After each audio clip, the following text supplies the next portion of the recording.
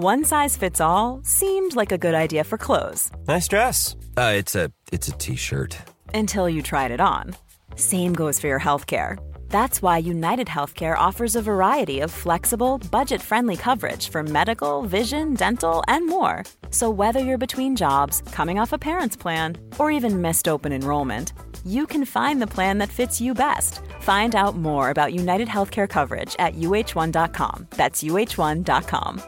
Quality sleep is essential. That's why the Sleep Number Smart Bed is designed for your ever-evolving sleep needs. Need a bed that's firmer or softer on either side? Helps you sleep at a comfortable temperature? Sleep Number Smart Beds let you individualize your comfort, so you sleep better together. J.D. Power ranks Sleep Number number 1 in customer satisfaction with mattresses purchased in-store. And now, save 50% on the Sleep Number Limited Edition Smart Bed for a limited time. For J.D. Power 2023 award information, visit jdpower.com/awards. Only at a Sleep Number store or sleepnumber.com.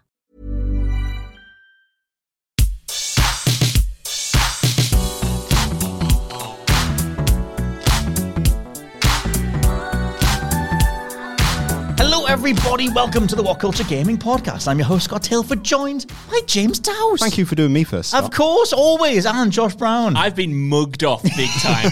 Right, little do the people listening here know that we already did one take of this introduction where I was introduced first, and now first contender. we go for the second take, and it wasn't even my fault, and yet I know. bears the brunt. I slipped him a- Hello, Scott Telston. I have to Him a mix it tenner. up. I'll slip you a tenner. That's why you said my name Please first. do, yeah. Slip me all the things. Speaking of slipping me all the things, no relation to what I'm going to go with this, but it's Game of the Year season, I feel, because we're halfway there towards the overall Games of the Year 2022. So we thought we'd do some categories for the halfway mark, including our personal Games of the Year, most disappointing, most underrated / hidden gem, best gaming moment of the year so far, and our most anticipated for the rest of the year. Now, I just think we'll dive in with the obvious elephant in the room, and then we'll talk about the rest of the stuff as we go, which is to say that Elden Ring is absolutely dominating the discussions later in the year. It'll dominate all the Game of the Year so far stuff, and we kind of knew it when that game dropped. It hasn't really been an energy around a game since like Breath of the Wild, where it was immediate. It was like, this is clearly going to be Game of the Year. Now, it's not my personal Game of the Year. I think it kind of is, to be honest, but it's so obvious that I want to find something else that it gets up there, but nothing else is close. I was genuinely shocked that you didn't put Sifu on your. I always get that mixed up. I'm going to get that mixed up for the next 6 months as well. It sounds cool, You though. know when you get something in your head, when you see something like written down, and Dark then you side. pronounce it, Dark Side. Dark and then Seed? then you pronounce it in your head, and then you get told the correct way, and yet you still pronounce it the incorrect way. Anyway, Jules called him Geralt for about 5 years. I so still it's fine. do it. You do, don't you? I've played The Witcher 3 like hundreds of hours. Play The Witcher 2. Love watching videos on it. Still go to a voiceover booth and go Geralt. Geralt and Jennifer. It's not their name. What was I going to say? Yeah, Sifu. I've done it again. Doesn't matter. That game, I'm surprised that you haven't got as your number one. Well, so I wrote some stuff down. I put Elden Ring brackets OVs, and then, because that's just a foregone conclusion, which I think you guys should talk about Elden Ring a little bit more than me. And then I also just threw down some other ones. So my other ones were Sifu, Triangle Strategy, and I put Pokemon Arceus down. But we can get back to them, because I mean, also for just to reel everything off, and we'll get back to stuff. Josh, your other games of the year were Horizon Forbidden West. You had Sifu on here as well, and Tunic, and then Mr. James Dowse, you just put Elden Ring, which is how couldn't think of any more. how because big of a that deal is that game is. How perfect that game was. Exactly. We should talk about Elden Ring pretty much taking it. Like, do you think this will be the Game of the Year when more outlets start weighing in? I think there's only really God of War Ragnarok that might be able to face off against it coming out for the rest of the year, and that is certainly a contender. However, I do think it will just go to Elden Ring, but I kind of want to hear from James Dowse, because this is like your clear favorite. Like, you didn't have any other alternatives down. What makes this like the Game of the Year in your eyes, to the point where it is uncontested at the moment? So, when I think of Elden Ring, I didn't want to go into it because it's a Souls game, and I'd never played a Souls game before. And then I played it, and then holy moly, it got me involved. And now no game has ever made, because I guess Souls is a genre in itself, isn't it? Yeah. It's made me want to buy every other Souls game. And like this week, I actually bought 1 through 3 because they're on sale on PlayStation at the minute. Nice. And I was just like, no game has ever made me want to get involved with an entire franchise before, more than Elden Ring has. And now I want to play Sekiro. I want to play, what else is there? Bloodborne. There's Bloodborne you know, too. there's so many games. Yeah, you got the Demon Souls remake and stuff if Yeah. you want that. It's a hell of a thing because I think that whenever anyone goes through a Souls game, whatever your first Souls game is, tends to be your favorite. Like I still adore Dark Souls 1 because that was my first one. I think there's something about exploring that world and those systems and putting up with all the BS and then overcoming it and everything that really sticks with you. However, I do think Elden Ring is like the mecca of everything From Software have made so far. Like it is an astonishing accomplishment. It's just one of those games where I look at it. I had a phenomenal time with it. It's one of those things where it is an immaculate version of Dark Souls in an open world, done so well. But I kind of just wanted a little bit more from it for it to be my personal game of the year. That's not really to knock it though. I do think it is worthwhile as game of the year. But Josh, why is it up there for you? Because I had the exact same feeling I had playing it as I did playing Red Dead Redemption 2, where in the moment I thought this is great, and the more I played, the more memories I banked almost, the more I realized it was something special. And now, months away from it, like it's still all I want to think about and all I want to talk about. You know, I put 120-ish hours into the main campaign for my first run, and then I went and did all of the New Game Plus and New Game Plus Plus to get the Platinum trophies. And then I was so ecstatic when you two were like, I need help beating a boss. I was like, I will jump in. I'm not sick of this game. I want to consume more. I just think, yes, obviously it is building off the games that came before, but it is using that crude knowledge and experience to deliver something genre-defining, something potentially generation defining, and it is, no matter how many people hype it up or how high your expectations are, I think it meets it as long as you're prepared to meet it in regards to its mechanics and like how demanding it is. I think as long as you understand what you're getting into, like James Dowse did, you know, it opens your eyes not only to this game, but an entire subgenre of games now. I think as well, like the way, if I talk about, like, I always get so up my own a-hole about how, like, new ideas that games have. And like, I think it's easy to look at this and go, oh, you know, that's just trading the Dark Souls formula. It's another Dark Souls thing. However, the real new thing that this does, I think, is in the map reveals, is in the way that they treat them, like the literal map reveal. It gets bigger and bigger and bigger every time, and how every little part of the little semblances of narrative that are in here all overlap with each other anyway, and you're moving NPCs around the world. Maybe you trigger something in one place that moves someone somewhere else, and you find out later that you actually set that thing in motion like 50 hours later or something. And the fact that I was able to find the underworld, like the whole realm or whatever of Nokron in like 10 minutes, and then you found it after like 50 hours. And it's like stuff like that where you can just stumble into these insane secrets that are so rewarding. And like, I love all the multiplayer stuff. I love the drop-in, drop-out stuff. I love the summoning. And like, yeah, you helped me on like a lunch break once where you just beamed in and helped me beat a boss. And we'll talk more about that stuff later. But all those things are why it is an incredible package overall. One of my, when I know a game is special, it's when I enjoy talking about it to friends as much as I do playing it. And there are a handful of games that's happened with in the past, you know, Red Dead Redemption 2, like I said, Death Stranding, and this was one of those. Like, I didn't want to talk about it initially because of spoilers. I didn't want that spoiled, but afterward we all completed it. I loved talking to you, Scott, about how you stumbled across that underworld thing, you know, really quickly. I loved talking to you, Dowse, about how you spent like a week of your life trying to beat the Elden Beast, you know, stuff like that. Those stories. Didn't we all? Like, so personalized, despite it obviously being a game and everyone getting the same content. No two people, I think, get the same through-line experience of that game, and that's just incredible. Yeah. See, I've not had a game where I couldn't wait to... I think it was you I messaged first, where when I first beat Margit, was that the first boss? Yeah, yes. I messaged you. I'd never once been like, I need to tell somebody. Right, yeah. After a game moment... And that was it. But it's because it feels like genuine achievement. I think that's like, they put you in such a specific pocket. And obviously, like, you know, they've been trying this stuff for a long time. Demon Souls 2009. They want to put you in a pocket of like, oh my God, this is so annoying and infuriating and whatever. And over the years, they've gone back and forward on how much do they help you overcome this stuff. And obviously in Elden Ring, you know, you can always summon people in, but in Elden Ring, they'll give you these summons themselves, like NPC AI summons to help you. But it's still quite hard. And like, it's still a very like tough game.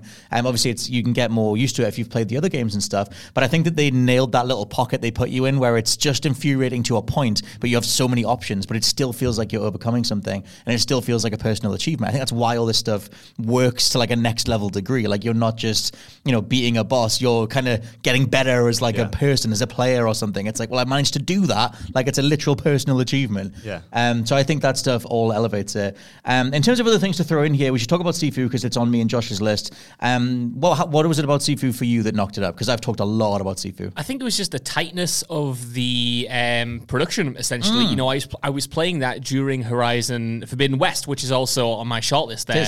And it was good enough to make me stop the latest Sony AAA blockbuster game so I could just live and breathe Sifu for a little bit. And I just think there is a tightness, a certain sense of polish to that game that makes it this fighty little package. It's like learning a martial art. It's so strong. Yeah, like the learning curve of it generally is great to master. Like the depth to it is incredible. Like the level design is really striking. I just think that's a great little game you can give anyone who's a fan of action and go, enjoy this, enjoy this for 15 hours or more if you want. Have a go at that. And it is really tough and unrelenting, but like it does make you just think like, okay, just literally study the animations, like a Soulsian lesson. Like it's so, okay, what is coming at you? What are your options? Can you duck it? Can you jump over something? Can you use a weapon? Can you do whatever?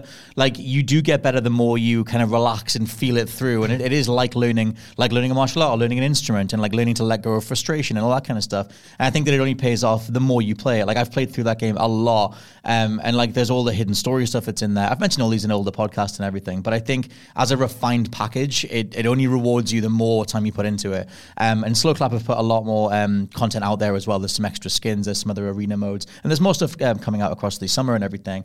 So yeah, Sifu I think might be some outlets game of the year, and it's the thing that's the closest to my personal game of the year. It's just that it doesn't fully blow me away like Elden Ring does. But yeah, the other things I had down with Triangle Strategy, just want to quickly shout that out as literally the best written RPG under the Square Enix banner in like, I don't even know, like 20 years, like a single player thing.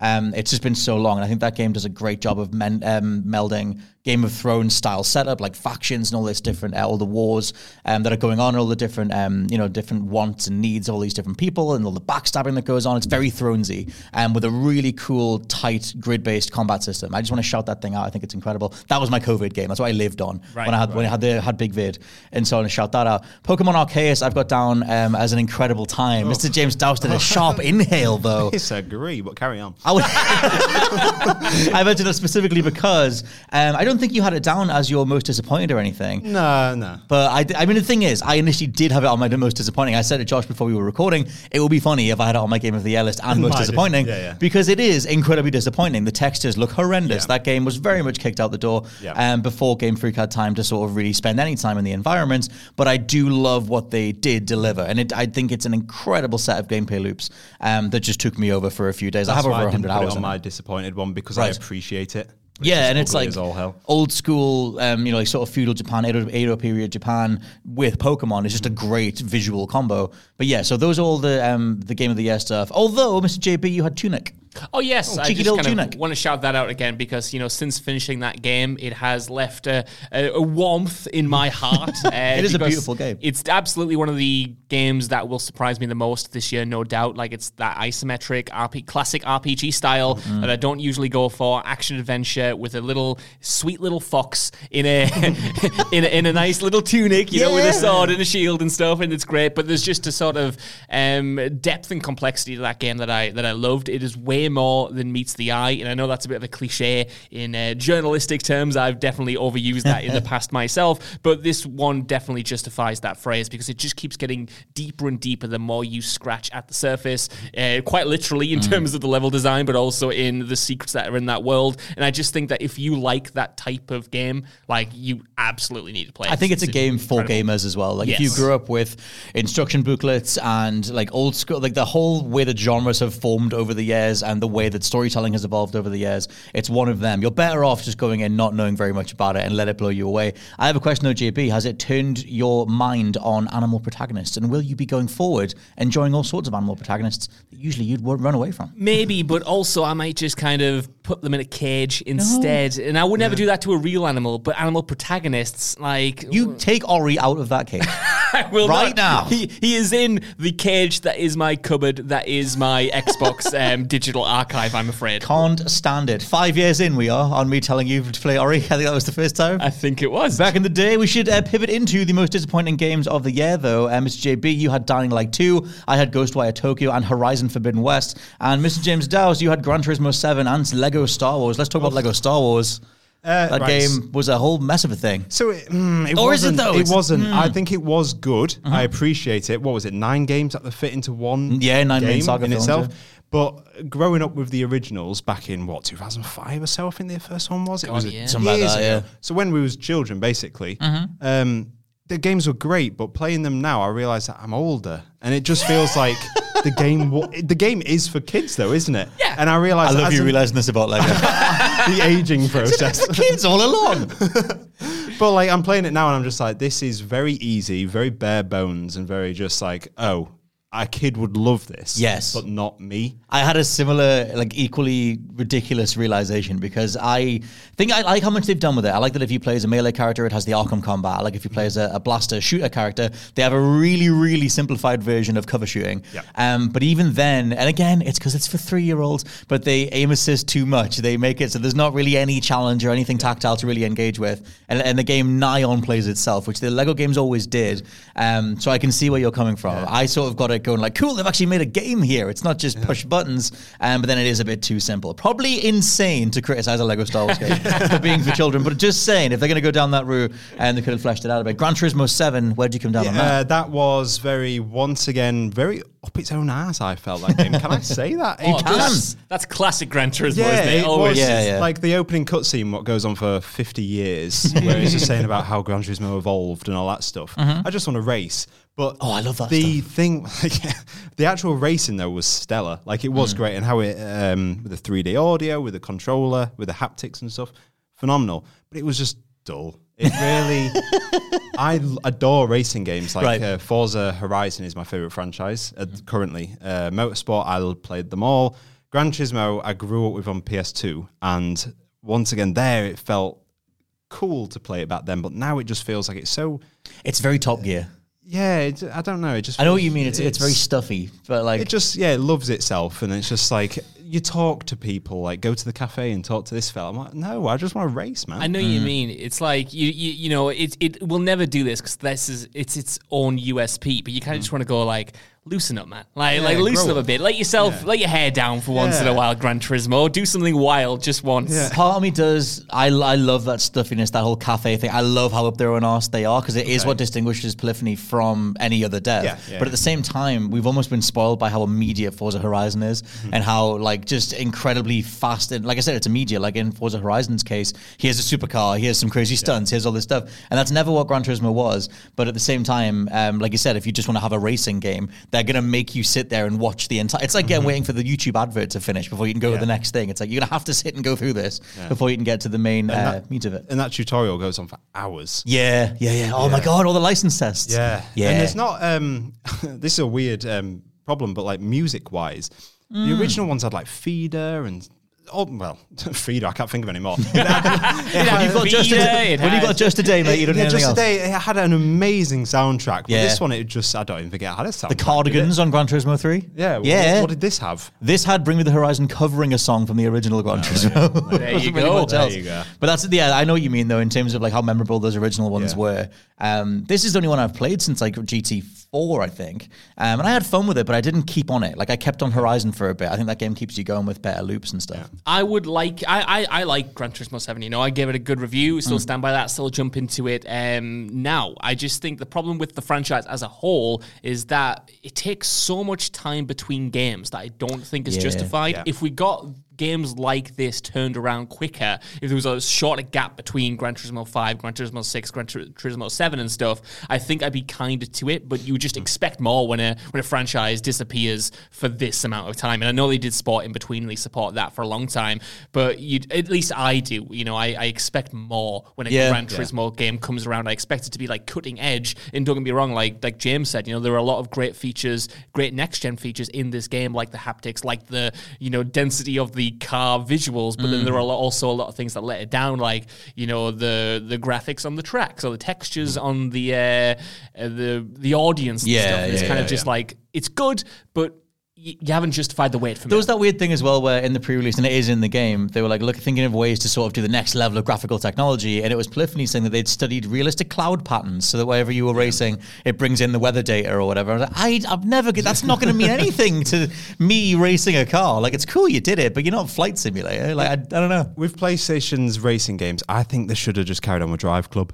Honestly, Drive Club was one of the best racing games I've ever played. It's very solid. I had the weather effects and stuff. Yeah, I didn't it play was very much of that fantastic. game, but yeah. No, not really. I like my racing games to be arcade racing games, or give me power-ups, give me something. I love Wreckfest because it's like physics-based, but you can slam dudes off the corners when you fly around, and they go pirouetting through like a sign, and everything splinters apart. Give me that, or give me Burnout, or give me Inertial Drift, or whatever. So the more realistic ones where it's like, you're just driving a Peugeot 206 around a court. Like, yeah, cool, but I've been doing this for 20 years. Like, I needed to have a little bit more to it. Yeah. So Forza Horizon kind of does that because it's more arcadey or whatever. But yeah, overall, though, Mr. Josh Brown, your most disappointing was Dying Light 2. Oh, dude, I've just finished this recently, and even though I didn't play Dying Light 2 for a long time, obviously it came out in March or whenever it did, maybe even February, that was intentional because I wanted to give it the time of day. I didn't want to stuff it between Horizon and Elden Ring and all of those big games. I wanted to etch out some time and properly jump into it, and I have never regretted something more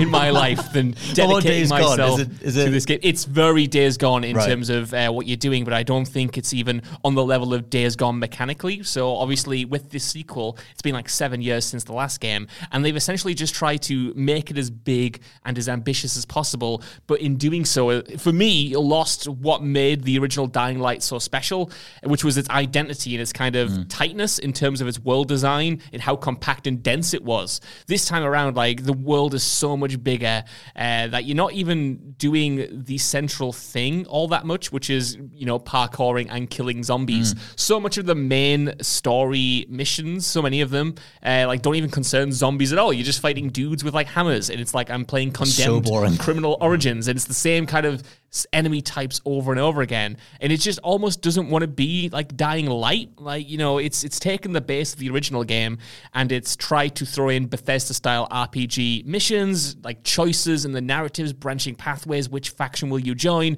and then on top of that, like I said, it kind of sidelines the zombies in the main campaign and makes you focus on like these human enemies who aren't all that interesting to fight, and it's just bogged down with so much stuff. The first one distinguished itself to me because it didn't feel like an Ubisoft open world, and this feels way more like an Ubisoft open world, and that was it was disappointing. It was a slog to get through. It has one of the worst final bosses in a long time. You have to fight that dude like 5 times, and there was literally in the final level, I shouted, "This is boring." I shouted at the television, "This is boring." And I never do that. I never like get it animated, and yet I was making a fool of myself in my own home because it was mind-numbing. That's the thing, mind-numbing, it's stodgy. Like, it was why you abandoned Far Cry 6. Like, we played these games a million times, and when it's just, here's a bunch of stuff for like 100 hours, I'm going to roll my most disappointing in here as well, because it is Ghostwire Tokyo. And it just sucks because Ghostwire Tokyo has a great setup, and I love the prologue comic. I love anything about supernatural detectives, and give me anything set in Japan. And so, like, it's just this great like idea of this whole underworld of demons, and this idea of this person who's gone missing and trying to figure out whatever's going on, with this sort of twisted demonic version of it starts in like Shinjuku and in Tokyo. But it's one of those stodgy Far Cry games where it's just go to this phone booth and hoover up a bunch of spirit tokens, and then go do like all these just stodgy filler mission design that gets so far away from why you're there. Like, it has really good production values and really good looking characters.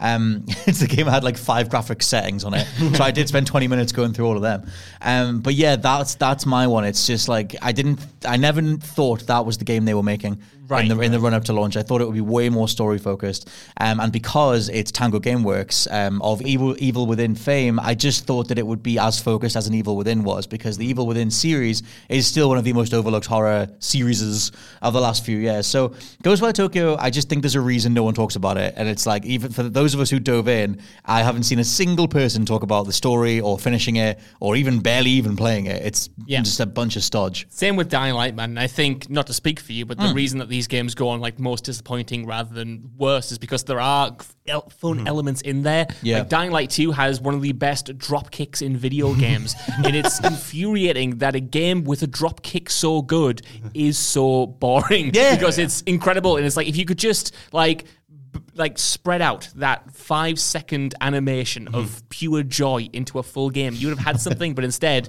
that's all I've got. 5 seconds of a good drop kick in a 30-hour game. Ghostwire Tokyo has this cool thing where you're sort of pulling demonic cores out of the demons to kill them, and so you have different strands that come out of your fingers, so you're twisting it around, kind of like that old art form where people twist wool and stuff. It's a thing. I've seen do it in movies and TV shows, and you do that, but then it's the same animation every time you're going to kill something, and it just becomes this repetitive, like I said, it's this stodge of game design that should just work. But I've seen the people who have got a bit further in the story on the Ghostwire Tokyo Reddit have said that it kind of does just devolve over time anyway, that it just feel like it was at some point they just severed the development and just kind of got it out there. Right. And what is there is polished enough, but it's very much bloated. And I feel like that's maybe just the case, that it was one of those things where the Bethesda deal went through and it was like, okay, we don't need to bother with this PlayStation exclusive anymore. Let's just get it out. My other one is Horizon, which, to be super quick on that, is not necessarily an overarching most disappointing game, but it's a lot of game and hardly any story, and I feel like they focus on this thing that wasn't the most interesting part of Horizon, which was all about the mystery and what was going on under the world itself and everything. And Forbidden West is just, it's fine. It's solid. I can spend time in it, but I just sort of played it going like, yeah, every bit of this is expected. And it didn't have as many twists and turns as the original one did. And I think me and Josh did a video on its biggest missed opportunity, which is one of the things that could have been one of the coolest reveals that instead is just a big old wet fart. So I'll put Horizon in there too as just a kind of another sort of, here's a bunch of content game that just feels very aimless, and I don't think that they nailed the beats of the original in a good enough way to continue that franchise. We can pivot though into most underrated / hidden gems, which is to say that James Dowse loves a bit of the old Pac-Man museum. I think I do. I think you do. So There's never been a faster or easier way to start your weight loss journey than with PlushCare. PlushCare accepts most insurance plans and gives you online access to board-certified physicians who can prescribe FDA-approved weight loss medications like Wegovy and Zepbound for those who qualify.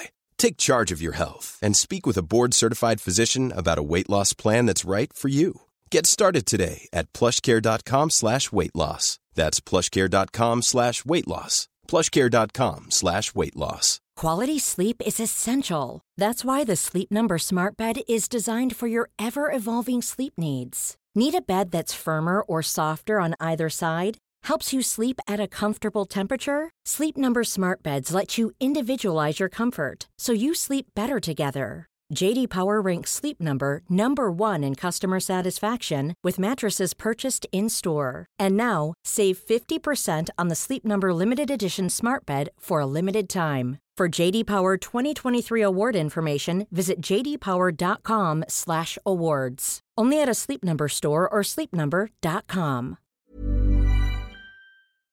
This podcast is brought to you by Indeed. If you need to hire, you need Indeed. Indeed is your matching and hiring platform with over 350 million global monthly visitors, according to Indeed data, and a matching engine that helps you find quality candidates fast. And Indeed doesn't just help you hire faster. 93% of employers agree Indeed delivers the highest quality matches compared to other job sites, according to a recent Indeed survey. One of the things I love about Indeed is that it just makes hiring all in one place so easy, because you just get unparalleled access to job seekers. Plus, listeners of this show will get a $75 sponsored job credit to get your jobs more visibility at Indeed.com/WCG. Just go to Indeed.com/WCG right now and support our show by saying you heard about Indeed on this podcast. Indeed.com/WCG. Terms and conditions apply. Need to hire? You need Indeed.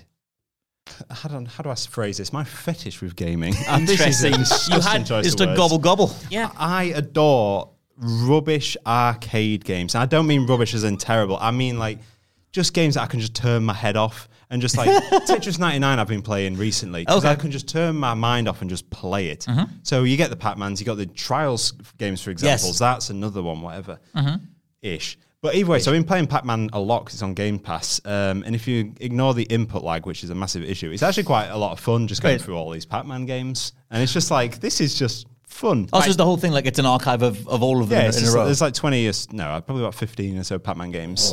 Just infinite Pac-Man. As a Pac-Man novice, right? Yeah. What differentiates all those Pac-Man games, and how does that remain fun, James Dowse, for the full duration? Well, I'm not going to lie to you, Josh. Basically, you play as a 3D Pac-Man going around an arcade. Okay. And you just go up to an arcade machine and play Pac-Man. Gobble, gobble. There's no fancy to it. It took about 10 minutes to make this game.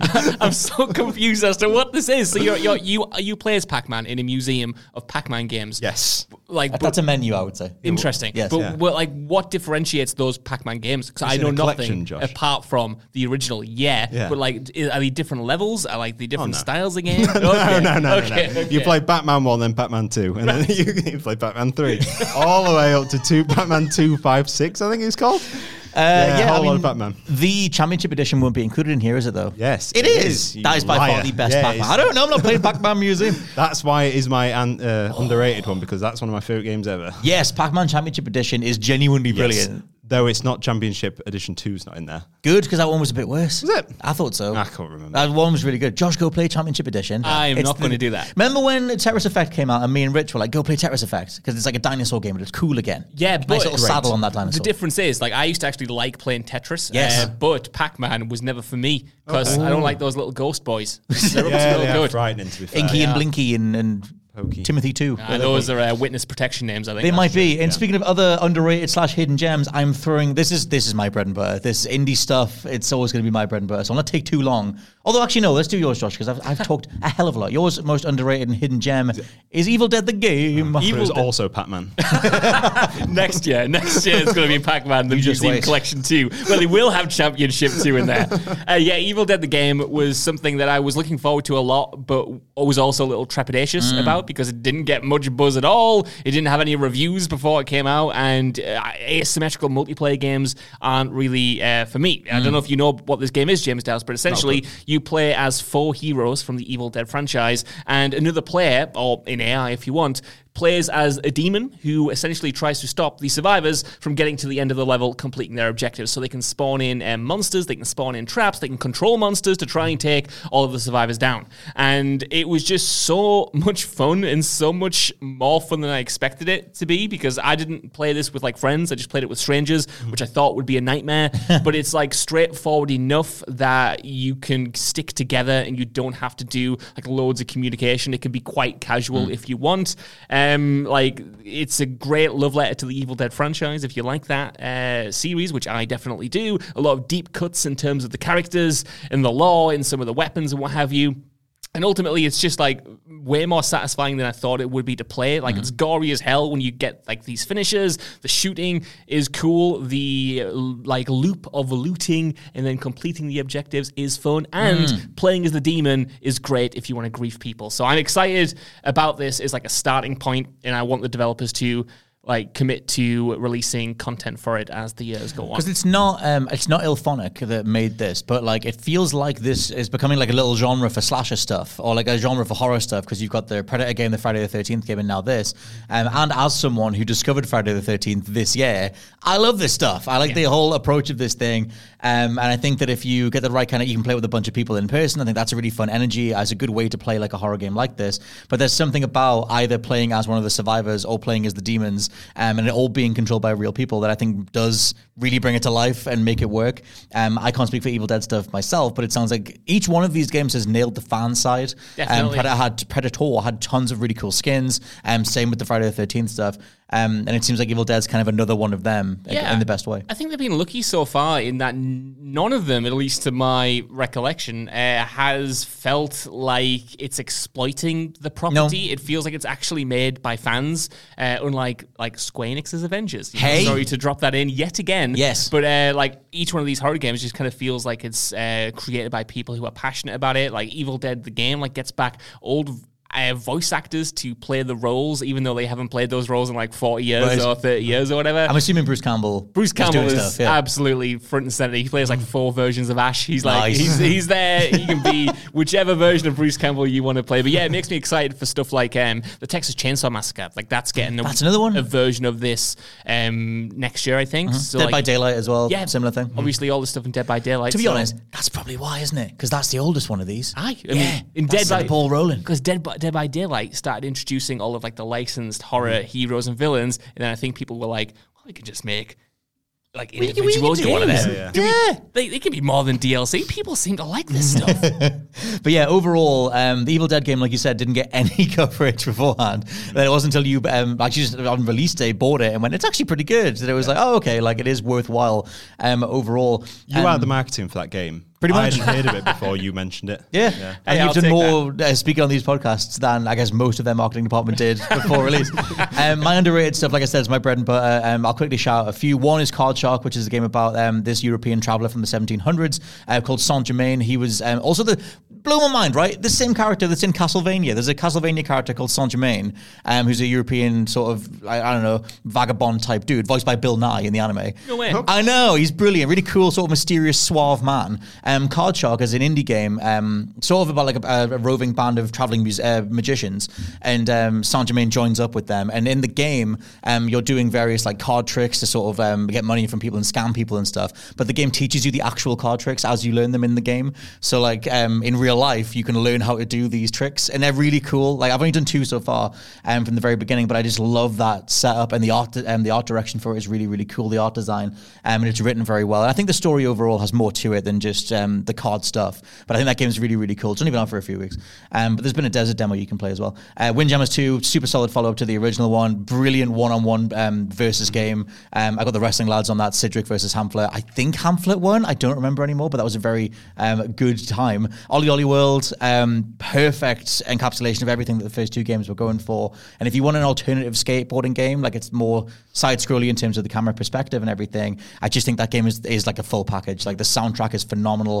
which has very much been the soundtrack to my year so far. Lots of chill hop stuff, lots of chill synth stuff. But the mechanics are so tight, and they roll them out sequentially, so you get it over time. And my last one is Slipstream, which is a game very like Outrun or those old school, what was the name of blast processing style racers from the 90s? Now that stuff was made up as a term. But you know what I mean? Like it's like 3D environment, 2D car sprite, just burning round corners at 1,000,000 miles an hour. Slipstream is very much a love letter to that period in gaming.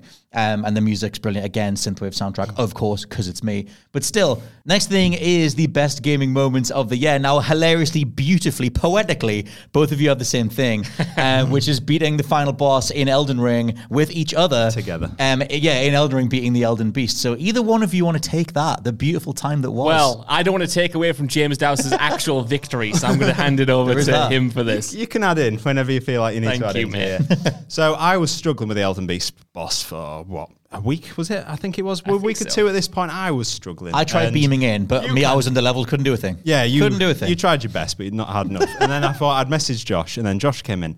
And I think it was about 2 or 3 times you came in, and every time we got so close. Yeah. And there was one time where it was a centimetre of a health on that boss. And I screamed and I shouted and I put my head in a pillow and cried. I need to explain that moment as well, because it was so guttering. Like it was such a battle of attrition. We'd been on that run for ages. Like none of us had any healing items. And there's this one move that the Elden Beast does at range where it hits you with like a bunch of arcs of light, and I think it throws 3 at you. Yep. It's the one move that I had down. Like I could dodge that every time. And I was just thinking, we were going in for one final strike on the beast. It had literally no health on the bar. Because I died, and I had you guys on voice chat. So I was just listening, going like, they're on the other side of the crystal maze, you're on the other side of the wall. It's like, are you doing okay? Yes. You guys okay? So when it went to do this like final attack, I was like, right, just go for me. Because 1, if I die, it's fine. I disconnect. And 2, I have this attack down.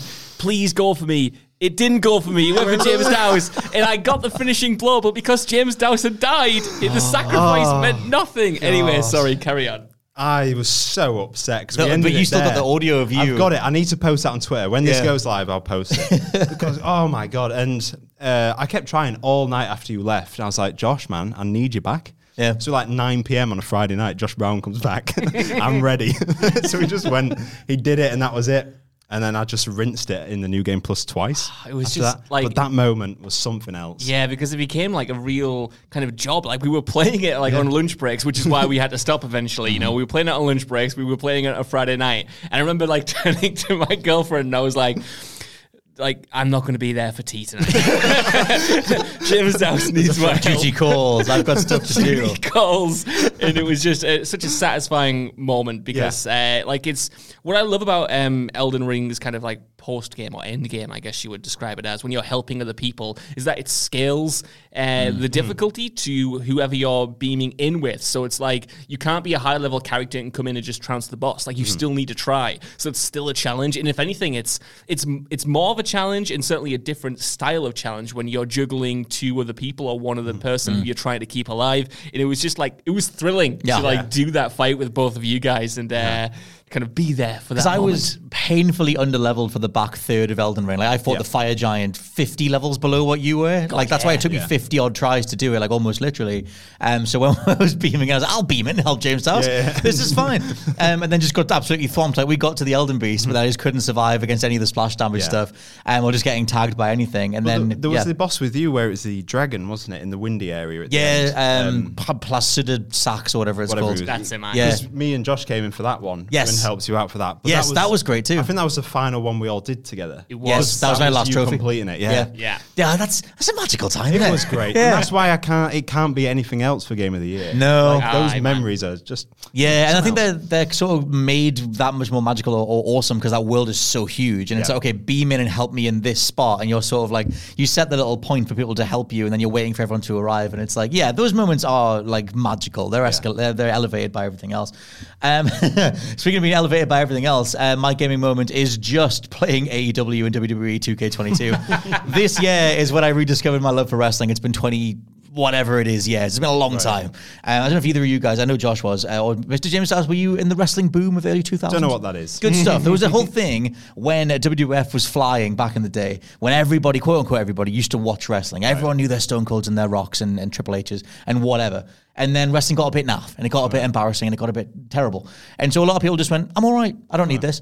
And a lot of people stuck with it, whatever. But like people like me, the wider sort of like Fairweather fan, who used to bleed it back in the day, but gave up on it, just sort of didn't bother. And then in real life, dude called CM Punk, who was a big old deal in wrestling, came across and like helped sort of propel AEW, which is a new wrestling organization, to do stuff, and they have a game coming out, but because of just how varied the customization suite is in the official WWE game, and the fact that they actually made a good WWE game, or a good wrestling game, for the first time in I don't even know how long, 10 years, the 2K games have been a laughingstock for so long, that combination of stuff using this incredible customization suite, which just lets you make all the people that you want to make from the rival company, even the devs, which is like, must be such a weird contract dispute thing, have put in the official animations for the entrances of the wrestlers that aren't on the roster, but are from their rival company. They're just called something else. Like you can just play as like, you know, I think Kenny Omega, who's like a big deal in AEW, his entrance is in the wrestling game, but it's called like the Omega One or something,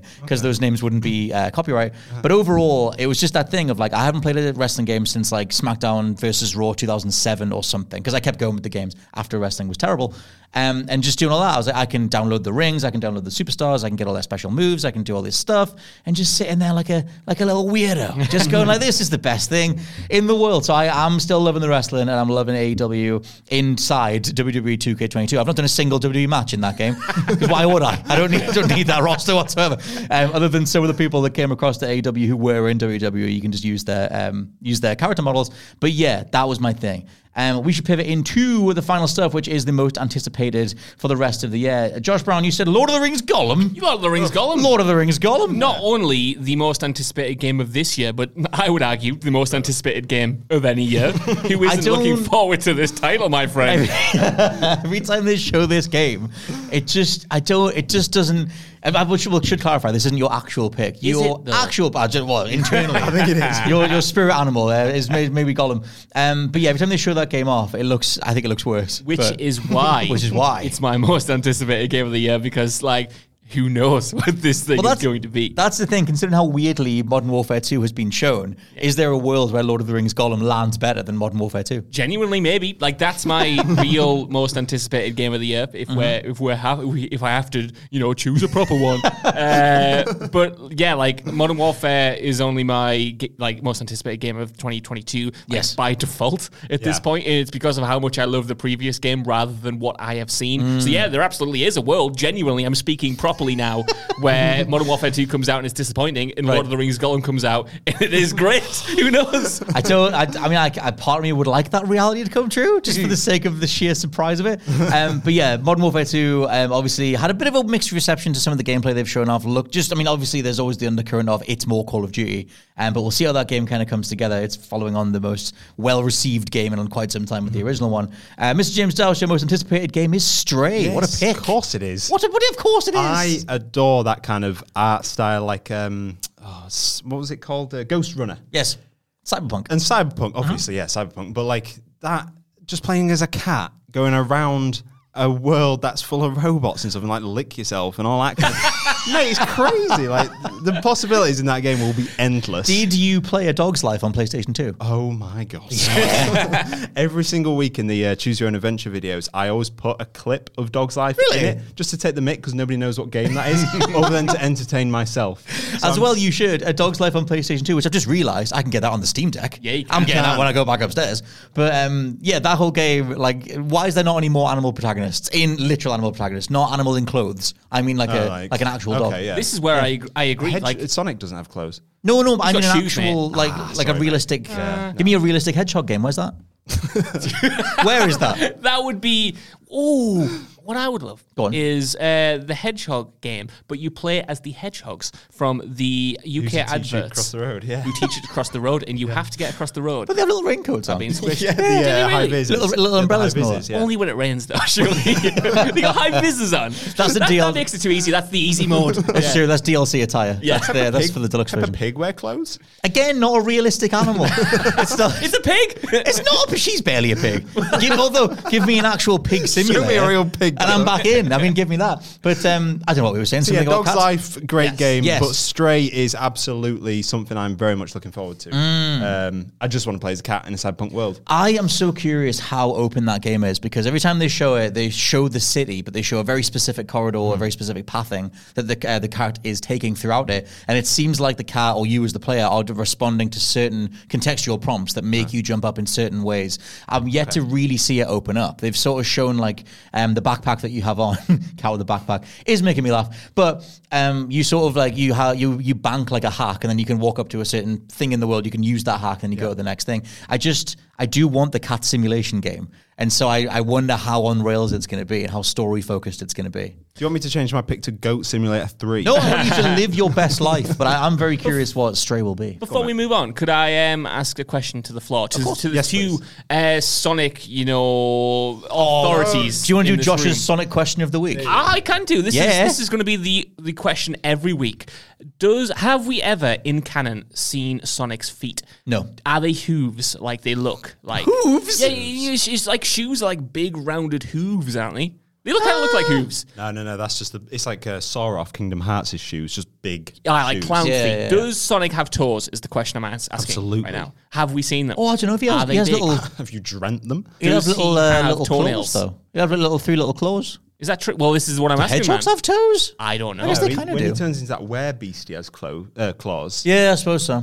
Does he take his shoes off then? Well, that's why I'm asking the authorities. I think he does, but he has very furry feet. He's got whoa. What? How's about our audience sends you pictures of Sonic with his feet out? Please send them to my. Okay, he maintains his feet when he's the werehog. So no one, like I said, no one's ever seen Sonic's feet. Well, see, that's outrageous. Man. Why would he get? He's always got his little shoes on. I suppose he wouldn't want to do that for free anyway. No, that's the thing. Those shoes cost a lot to get in. They're Michael Jackson shoes, so he's not going to throw them away. Has it been was it the 35th anniversary this year? Of Sonic? Yeah.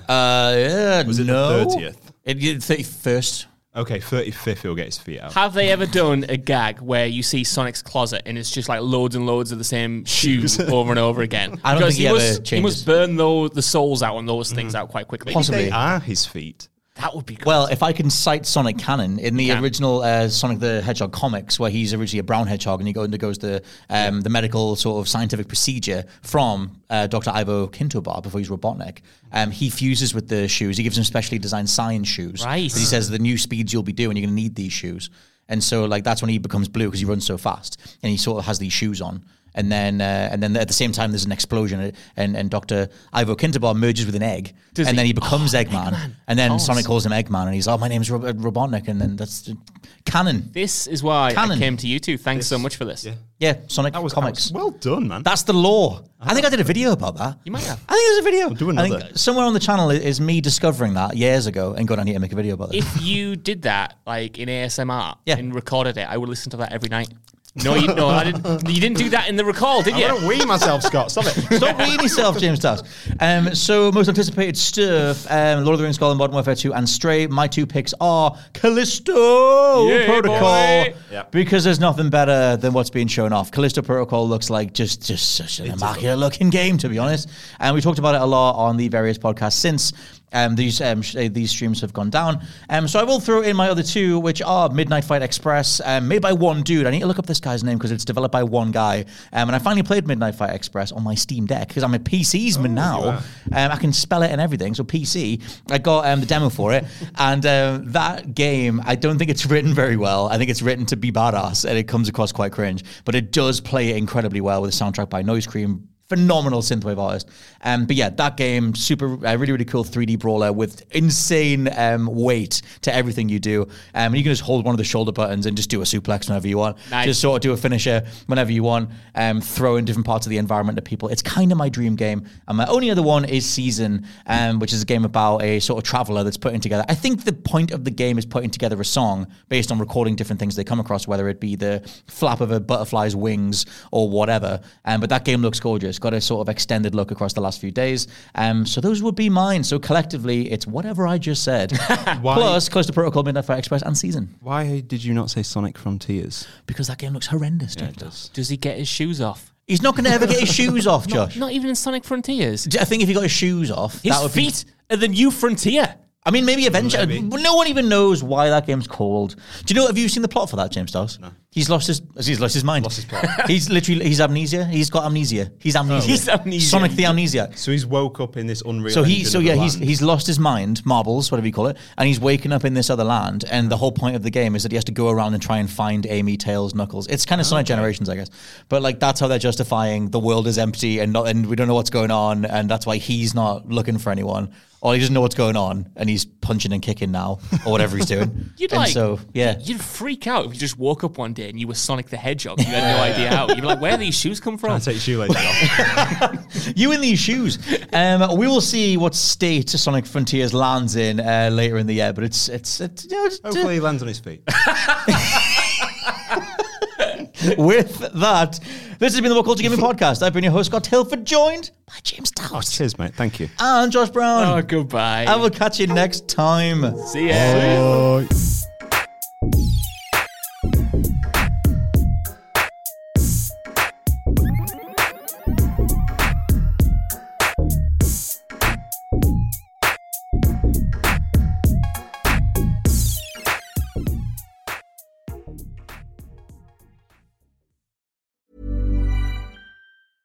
Ever catch yourself eating the same flavorless dinner 3 days in a row?